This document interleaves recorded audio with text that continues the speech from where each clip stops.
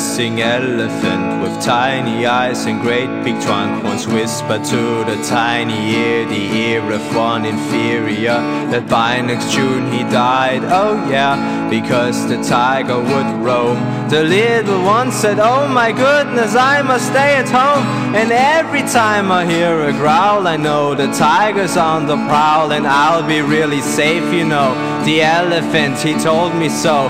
Everyone was nervy, oh yeah, and the message was spread. The zebra, mongoose and the dirty hippopotamus, who wallowed in the mud and chewed his spicy hippo-plankton food, and tended to ignore the words, preferring to survey a herd of stupid water bison, oh yeah.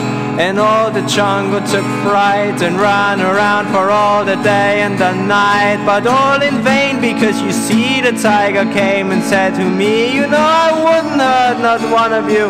I'd much prefer something to chew, and you're all too scant. Oh yeah, he ate the elephant.